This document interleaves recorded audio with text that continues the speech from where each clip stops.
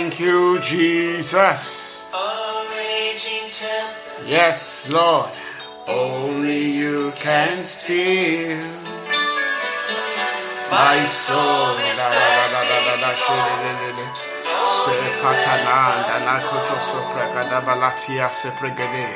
Father, thank you for a brand new day. Thank you, Lord, that I am able to come into the presence of the King of Kings, of the Lord of Lords, of the Maker of the universe. I come into the presence of my Savior this morning. I come into the presence of the one who redeemed me to himself. And I have come to give you glory. I have come to give you praise. I have come to declare, Lord, that you are a good God. I have come to declare, Lord, that you are a loving God, that you are kind. Your goodness endures forever and ever. So this morning, Lord, I magnify you. This morning, Lord, I lift up your name and praise you because you are good. Father, thank you this morning. Thank you just for who you are. Thank you, Lord God, for the wonderful things, Lord, the wonderful blessings, Lord, in our lives. As we wake up this morning, we thank you for the breath of life. We thank you, Lord, for the breath in our nostrils. Father, we say thank you. Thank you for family. Thank you for so many blessings. The blessing of the day, of the sun rising this morning, proof that you are a faithful God. Father, we say thank you. Receive all the glory. Receive all the honor. Receive all the glory. Receive all the honor in the precious name of Jesus. Once again, Father, we are here in your presence. We have come to listen. We have come to hear you. Father, we are asking this morning you will speak to us. Lord, give us our wisdom in your word. Help us to increase in learning. But let your name alone be glorified. Father, I am asking for discretion for someone. Give them understanding. We give you all the praise. In Jesus' mighty name we have prayed. Amen. Father, thank you. All right, let me say a big welcome to everyone this morning to devotion. I am Murphy Eyenike, sharing this time with you. We have been going through the book of Job, and I tell you, it has been quite interesting. Yes, so many lessons to learn. Job's three friends, like I have said again and again, represents our perspective, our perspectives. Most people's perspective when things, evil especially, is happening to someone. Yesterday we stopped on chapter 20 and we were listening to Zophar, who was trying to tell Job that, look, get rid of the sins in your life. Yes, get rid of the sins in your life. And Job was telling him, I will be justified because my Redeemer lives. Yes, his Redeemer is alive. Our Redeemer is alive today.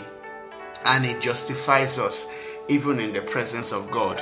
So even in the Old Testament, Job was saying, my Redeemer lives. And I'm telling you, your Redeemer lives and you will not be condemned in the mighty name of Jesus. Today we take 4 more chapters, 21 through to 24. In chapter 21, we will see Job's response. Yes, Job's response to Zophar.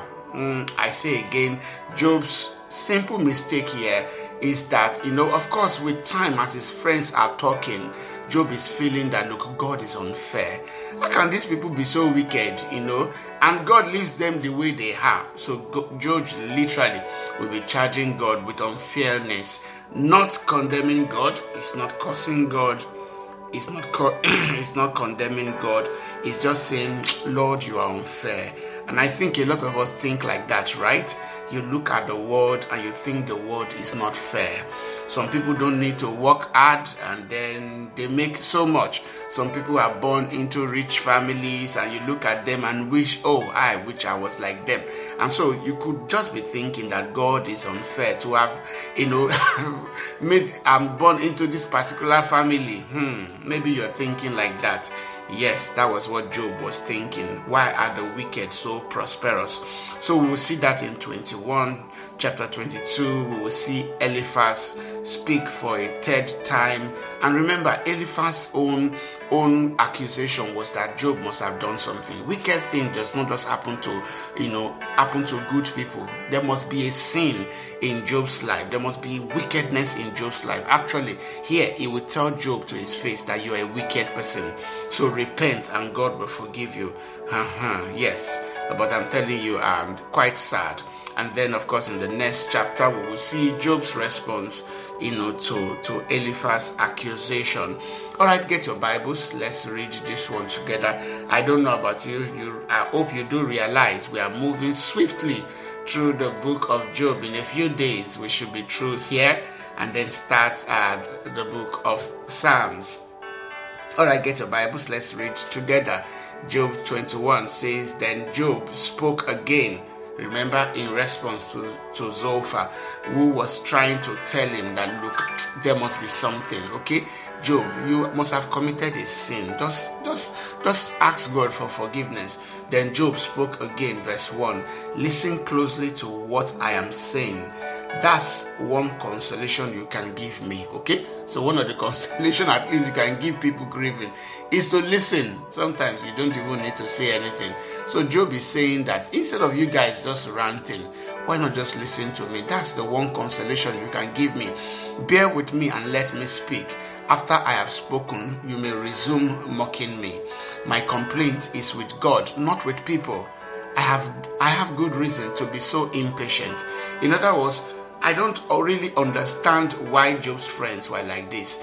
Even though Job was talking about, look, why does it seem as if the wicked, tend to prosper? It wasn't that Job was really saying his friends were wicked, right?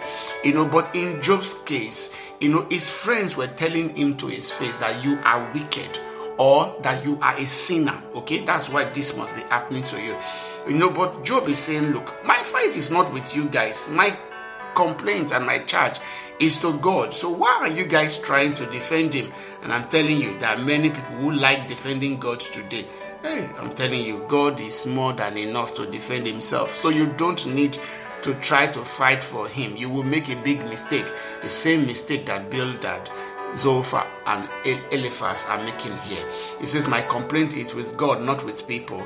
I have good reason to be so impatient. Look at me and be stunned. Just look at me now. You will know why I'm complaining. He says, put your hand over your mouth in shock. When I think about what I am saying, I shudder. My body trembles. Why do the wicked prosper? Growing old and powerful. And I'm telling you, when you look at our world, sometimes it seems like that the wicked seems to prosper, and they just tend to be the ones to be in power. Job says in 8, they live to see their children grow up and settle down, and they enjoy their grandchildren. Their homes are safe from every fear, and God does not punish them. So I say again, Job's one big mistake here, and I guess because of the way his friends are talking to him, was that Job was beginning to charge God with unfairness, that God was being unfair. How could all these bad things happen to someone like him? And then the wicked are there, and it's as if he's the only one in town, and all the evil in the world just found their way into his house. Job was literally saying that. He says their homes are safe from every fear, and God does not punish them. Their bulls never fail to breed. Their cows bear calves and never miscarry. They let their children frisk about like lambs. Job took care of his own children, ensured that they were always at least covered before God. You see, their little ones skip and dance. They sing with tambourines and harp. They celebrate to the sound of the flute. They spend their days in prosperity, then go down to the grave in peace. And yet they say to God, go away. We want no part of you and your ways. Who is the Almighty, and why should we obey him? What good will it do?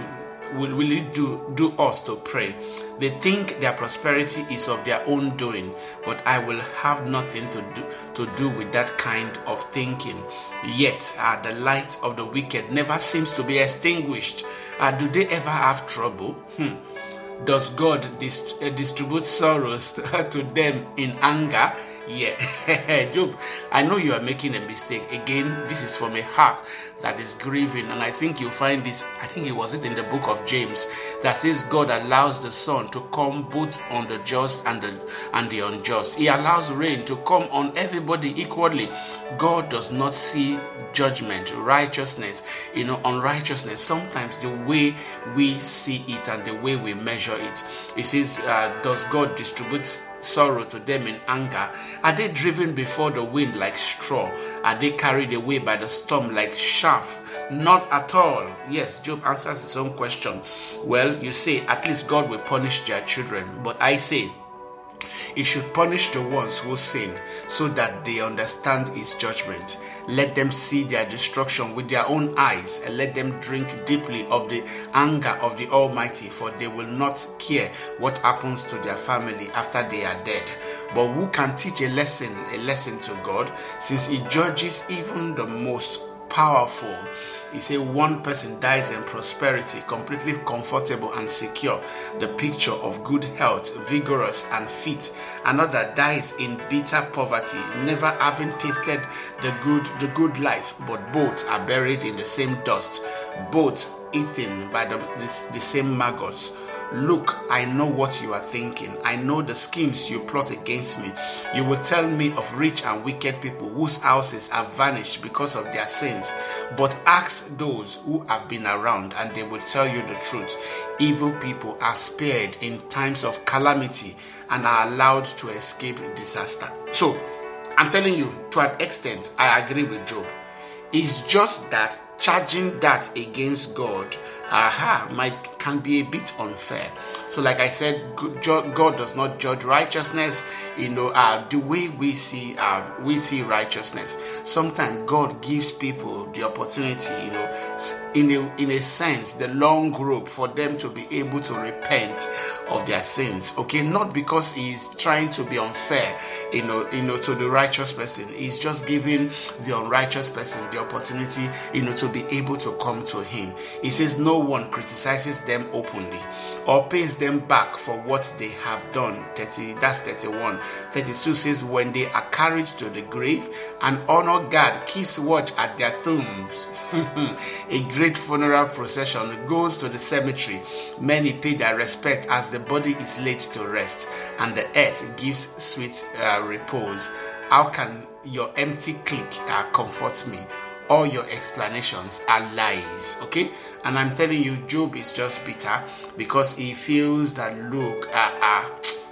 the wicked people don't get this much punishment, right? So why should I be the one suffering this way? So yes, Eliphaz will respond to Job chapter 22, next chapter. It says, then Eliphaz the Temanite replied, can a person do anything to help God? Can even a wise person be helpful to him? Is it any advantage to the Almighty if you are righteous? Would it be any gain to him if you were perfect? Is it because you are so pious that he accuses you and brings judgment against you? No, it is because of your wickedness. There's no limit to your sins. Did you see that? So it's just Eliphaz is speaking plainly now. Initially he was saying, it looks like there must be something in your life that you must have done something wrong, Job. These things like this, such bad things don't happen to good people. So he's saying, Eliphaz is saying plainly now, no, it's because of your wickedness. There's no limit to your sins. And one of the things I would want us to take away from here, I know that there are questions in people's heart that why does it seem that the wicked are not punished? Yes, we will conclude there, but let's continue to read Eliphaz's word. In verse 6 it says, for example, you must have lent money to your friend. It says, for example, and then you must have. In other words, he's just assuming, okay, not that he knows that Job lends money to people, and then demands something in security. He says, for example, you must have lent money to your friend and demanded clothing as security. Yes, you stripped him to the bone. You must have refused water water for the thirsty and food for the hungry.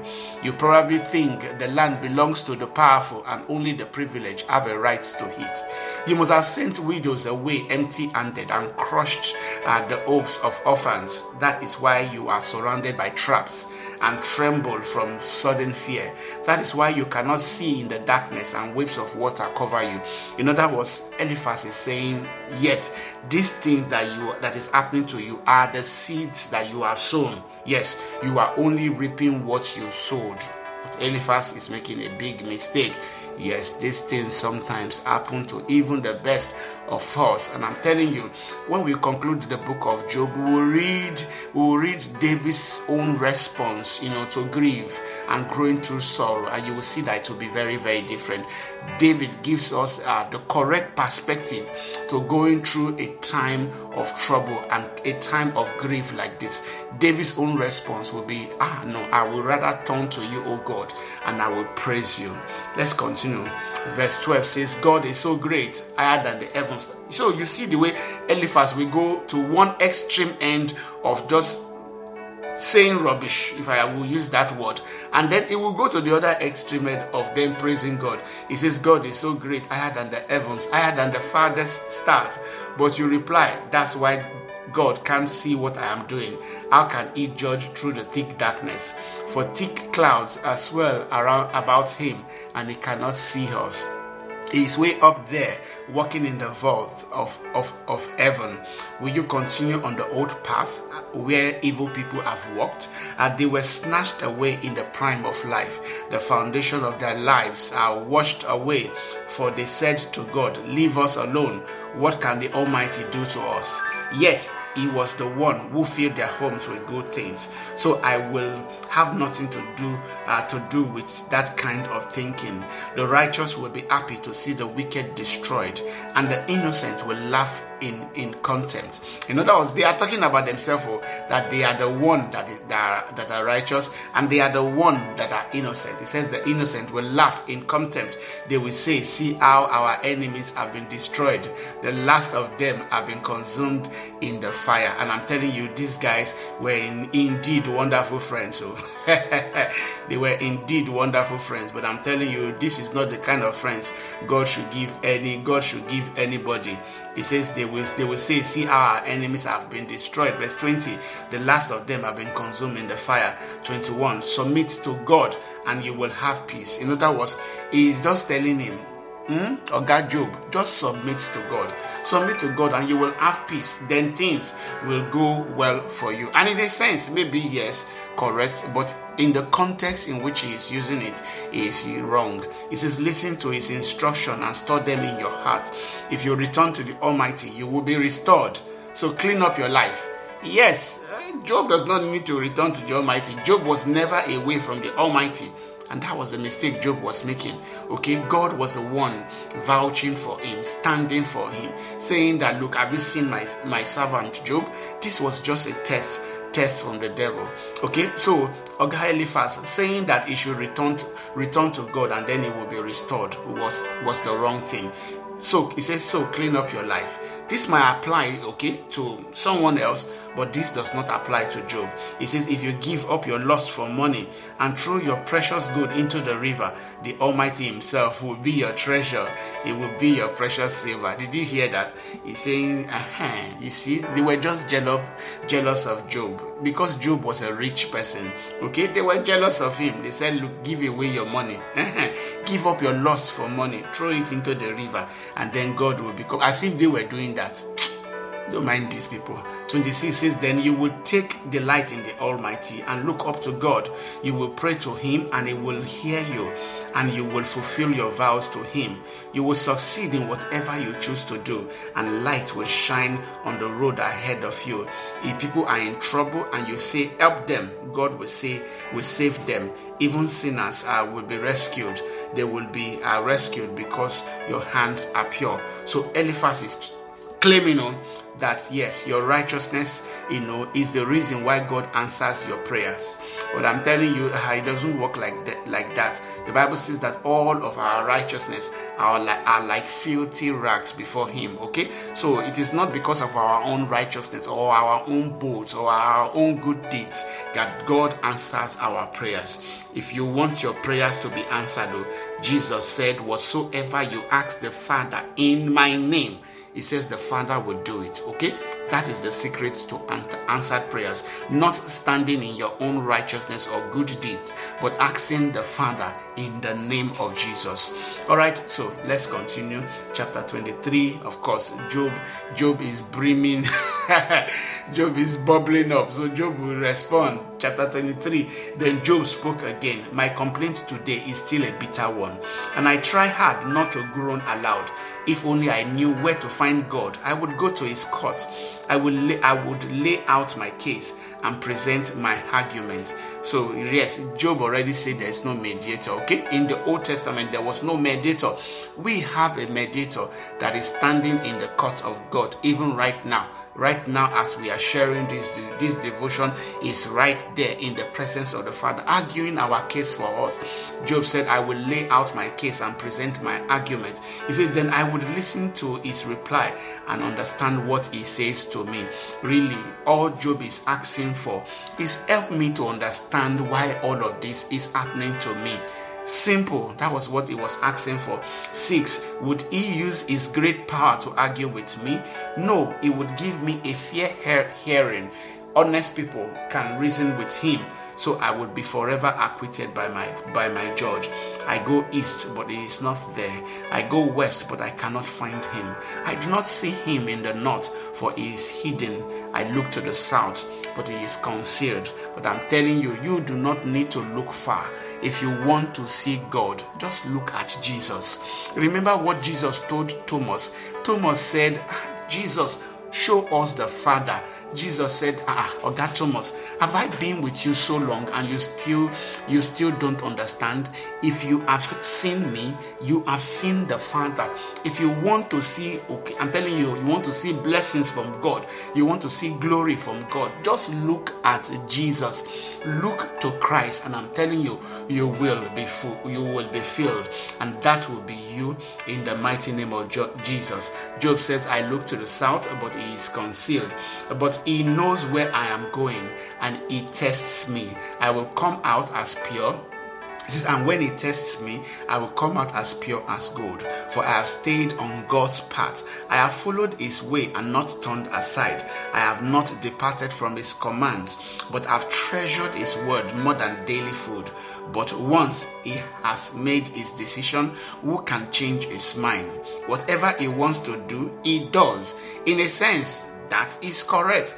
But Job, in this context, it does not apply. So big mistake. And that's why you will see that Elihu's words were the most appropriate words.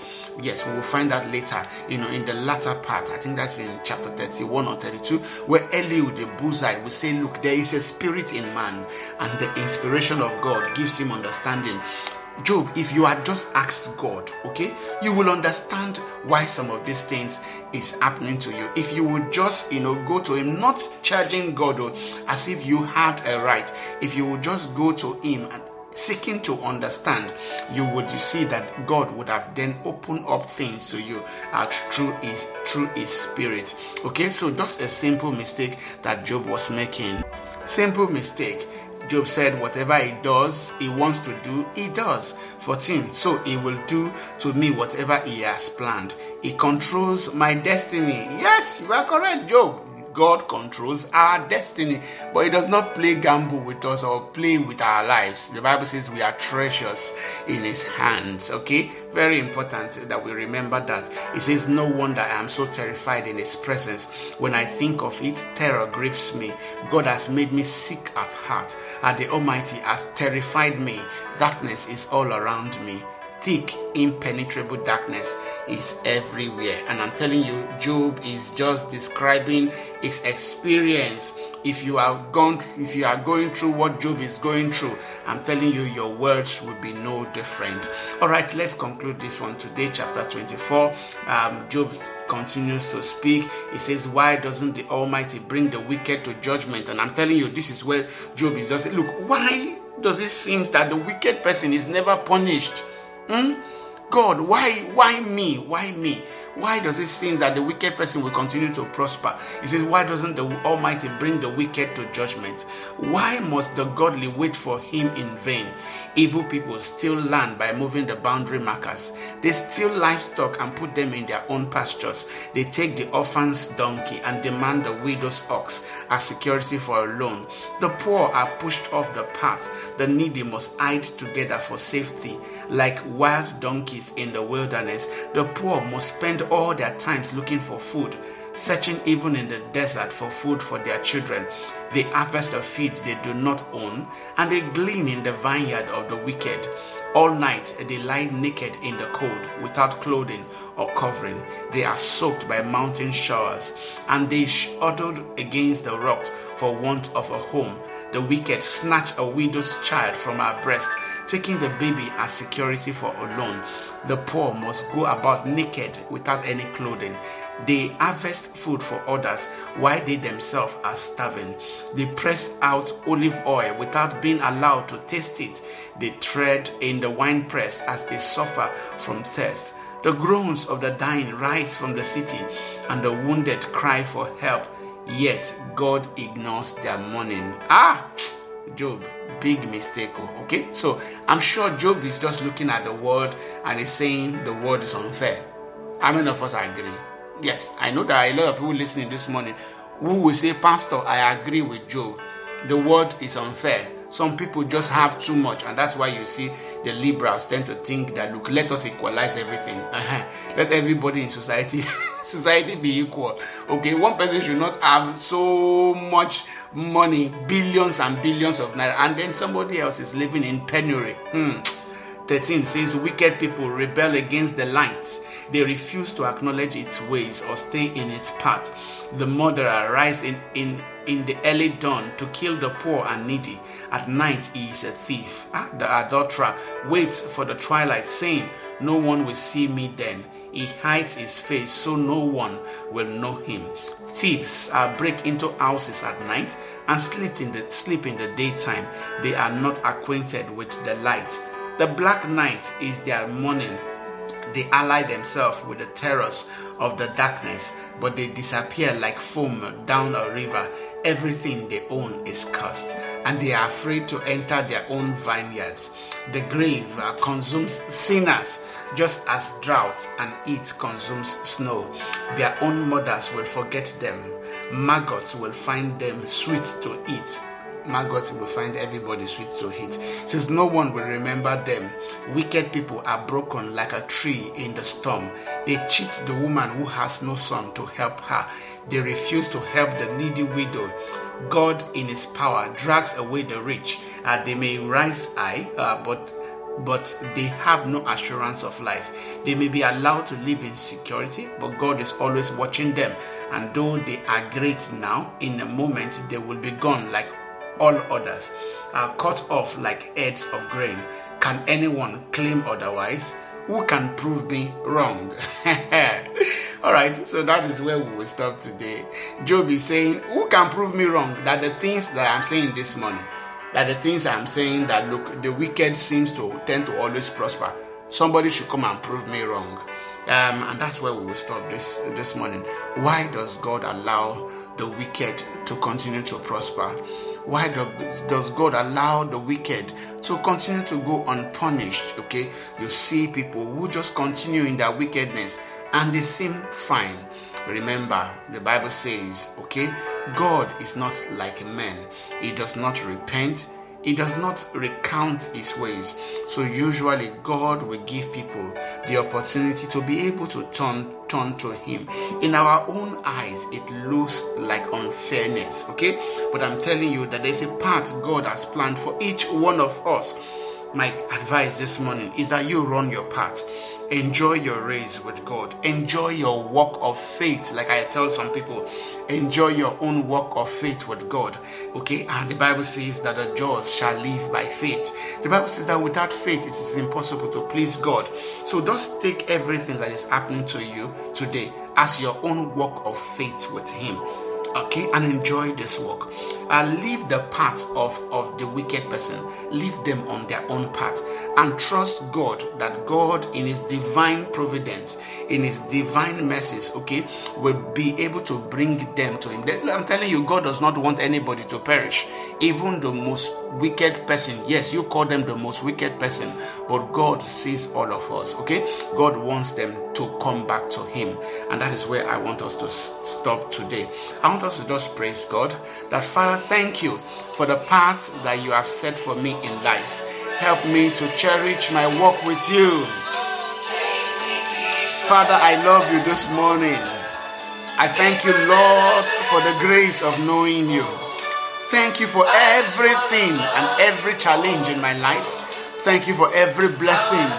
Father, help me to live before you. Help me to appreciate the goodness in my life. In the mighty name of Jesus. Lord, for everyone turning to you today, I ask for glory. I ask for a new season in their lives. In the name of Jesus. I declare you will prosper. I declare that you will flourish again. In the name of Jesus. Father, we say thank you. In Jesus' mighty name we have prayed.